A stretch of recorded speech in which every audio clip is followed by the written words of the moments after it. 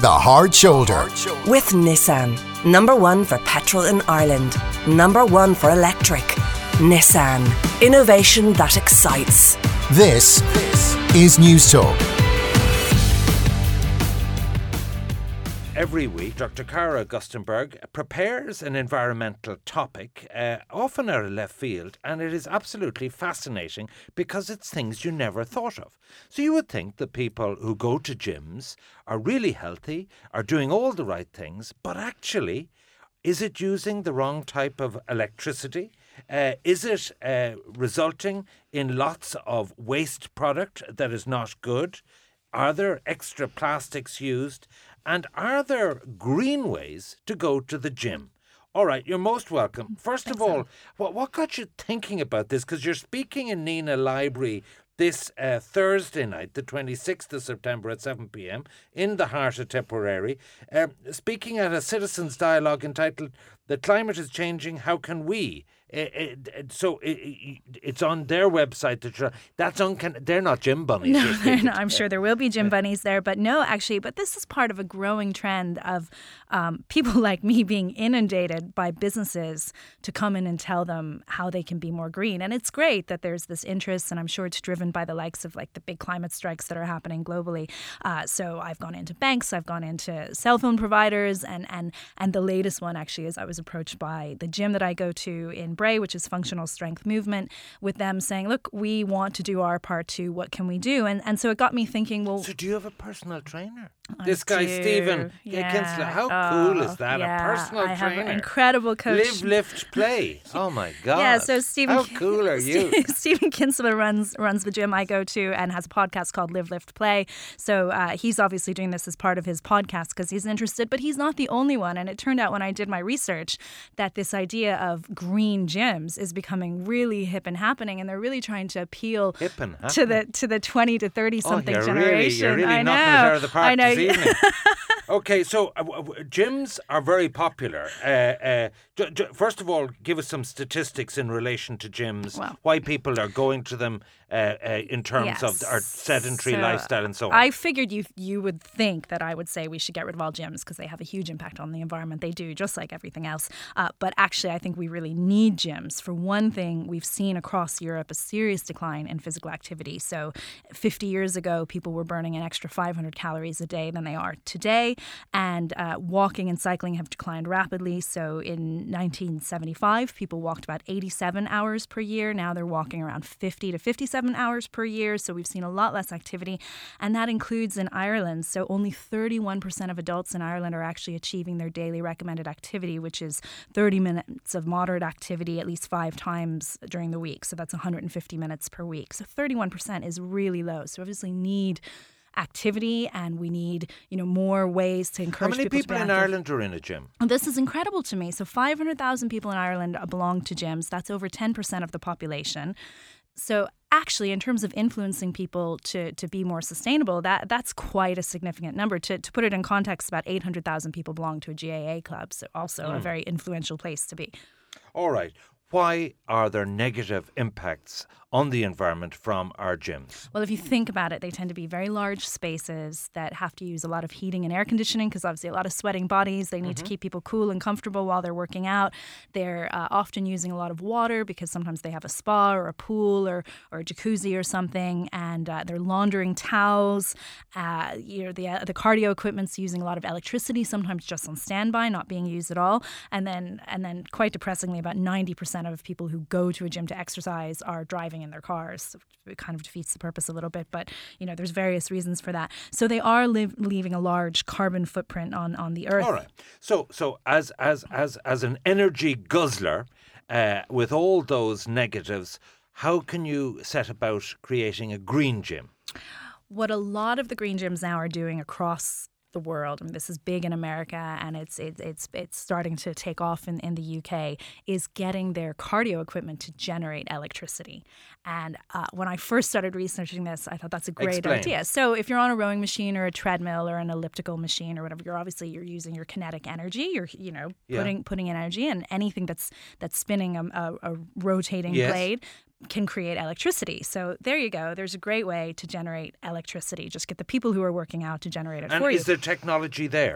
Yeah. But say something like running on a treadmill. It's not you pumping it like with the rowing thing. It's moving underneath you and you're responding to it. Yeah, but even now they even have technology where on dance floors in aerobic studios, as people are jumping on the floor, they can generate electricity. So any kind of kinetic energy can be put toward this use, and that's the direction that a lot of these green gyms are going. So around 2007, there was a gym in Hong Kong that started this trend, and now there's 3 companies in America that are retrofitting gyms all over the world to do this. Okay, so what else? Well, I thought that sounded like a great idea, and I thought this is what I should tell my gym to do. Yeah. However, it turns out the amount of energy you generate from this is minuscule. So one person running on a treadmill for an hour can maybe power the television set they're watching if they're watching TV, or maybe it's power a light bulb. Yeah. It's not great, actually. So it's become a gimmick. So a lot of gyms are trying to say they're green by using this technology, spending a lot of money to retrofit their equipment, but actually the payback is minuscule. So really what they should be doing, and I know you had Robert Goss on from Solar Electric last week. The ploughing. The best thing they can do is probably put some solar panels up, because they tend to have a lot of roof space and they can generate their own electricity from that. So you find that these green gyms that are getting people to use this kind of equipment and generate their own electricity also have solar panels and have batteries. So that would do the hot water. For your showers and all that kind of thing. No, and I think this is what people don't understand, is that you can do hot water with solar panels. You've seen the kind of tube panels. But the solar panels that are out today that Robert was talking to you about and that I've installed in my own home actually generate electricity. Yeah. So, in my house now, I'm generating about 30% of my own electricity from my solar panels. But a gym obviously has a lot bigger roof space, so they could probably generate all their electricity, including if they did their carports. And what about waste? So waste, obviously, there's a lot of plastic being generated, water bottles and everything. So there's a lot we can do to address waste. And surprisingly, chemicals in gym is a big issue. So all of those cleaning products have a lot of chemicals coming off of them. And as people are breathing heavier, what they're finding is they're breathing in a lot more of these chemicals. And the air quality in gyms, if not properly ventilated, is quite poor because of these chemicals. You get a heart attack on that. Right, so examples of the green gym. You've been on a tour of the world in Portland in Oregon, in Brooklyn in New York. I can see how trendy this is in the UK. Pick out the best in class. Well, they're all doing this, generating their own electricity from their machines, which I think is a bit of a gimmick, but it is attracting the younger generation. But then they're offering incentives. So if you generate 500 watts of electricity from your running or biking or whatever, you get a discount on stuff in their store. You get a membership discount. So it's a little bit of a gimmick, but it's encouraging people. But what I really liked is the gyms that are looking at nutrition, because gyms are a great place for educating. They kind of have a captive membership. In Ireland, we have a very small gym ratio, so they're smaller gyms, so they can really talk about nutrition. And this obsession with protein in the gym is quite worrying. So we tend to be encouraged to eat lots of protein if you're doing bodybuilding. But of course, we know animal proteins have a big impact on the environment. You're against animal protein. I'm not. No, I'm not. You think I'm against everything. You're death on meat anyway. No, I actually still eat meat, though I'm trying to move away from it. But, there are proteins we could be encouraging people to eat that have less impact. What are vegan proteins? So the Environmental Working Group actually came up with the 5 best protein choices for the environment, and they're beans, tofu, eggs, chicken, and milk. So all of which have high protein content and less impact on the environment than, say, beef or lamb. All right. Now, in terms of maybe skipping the gym and going for a little run in the great outdoors or a walk. So surprisingly, running outdoors burns 5% more calories than running indoors. So there's 2 incentives. Why is that? Just probably wind resistance and friction and all those things you don't have on a treadmill. So we should be getting outside. If you really care about the environment, you should be getting outside. It's also good for your health to get more daylight. But let's be honest. The reason I belong to a gym is because I need that group motivation. I need the people in the gym telling me I can lift more and making sure that I go and slagging me off if I don't.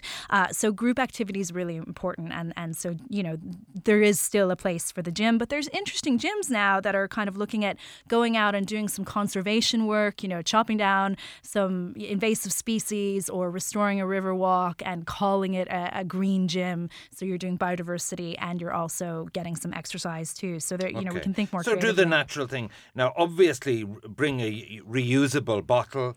keep cup in Obviously. terms of your drinks and Which so we on. know you do. What about sportswear? Sportswear is an issue. We've talked about fashion before because fashion is the second most polluting industry next to oil. Uses a lot of water and a lot of chemicals, and particularly sportswear tends to be made of synthetic materials. So it's very hard, it creates a big impact on the environment. So more and more companies like Patagonia are using recycled plastic to create their clothes. But I love this company in Poland called Starseeds. They're actually using coffee now to create their fabrics. And they're finding that the coffee creates a better material that wicks moisture away from you. And the coffee itself is a natural UV protectant. So there's some opportunities there for much more innovative fabrics. All right, if you're one of the 500,000 people that is a gym bunny, on paper or in reality, I think lots of practical advice of how you can increase your awareness. My thanks to Cara Augustenborg. And if you're anywhere near Nina Library on Thursday night, do drop into how the climate is changing. How can we? Cara, as always, thank you.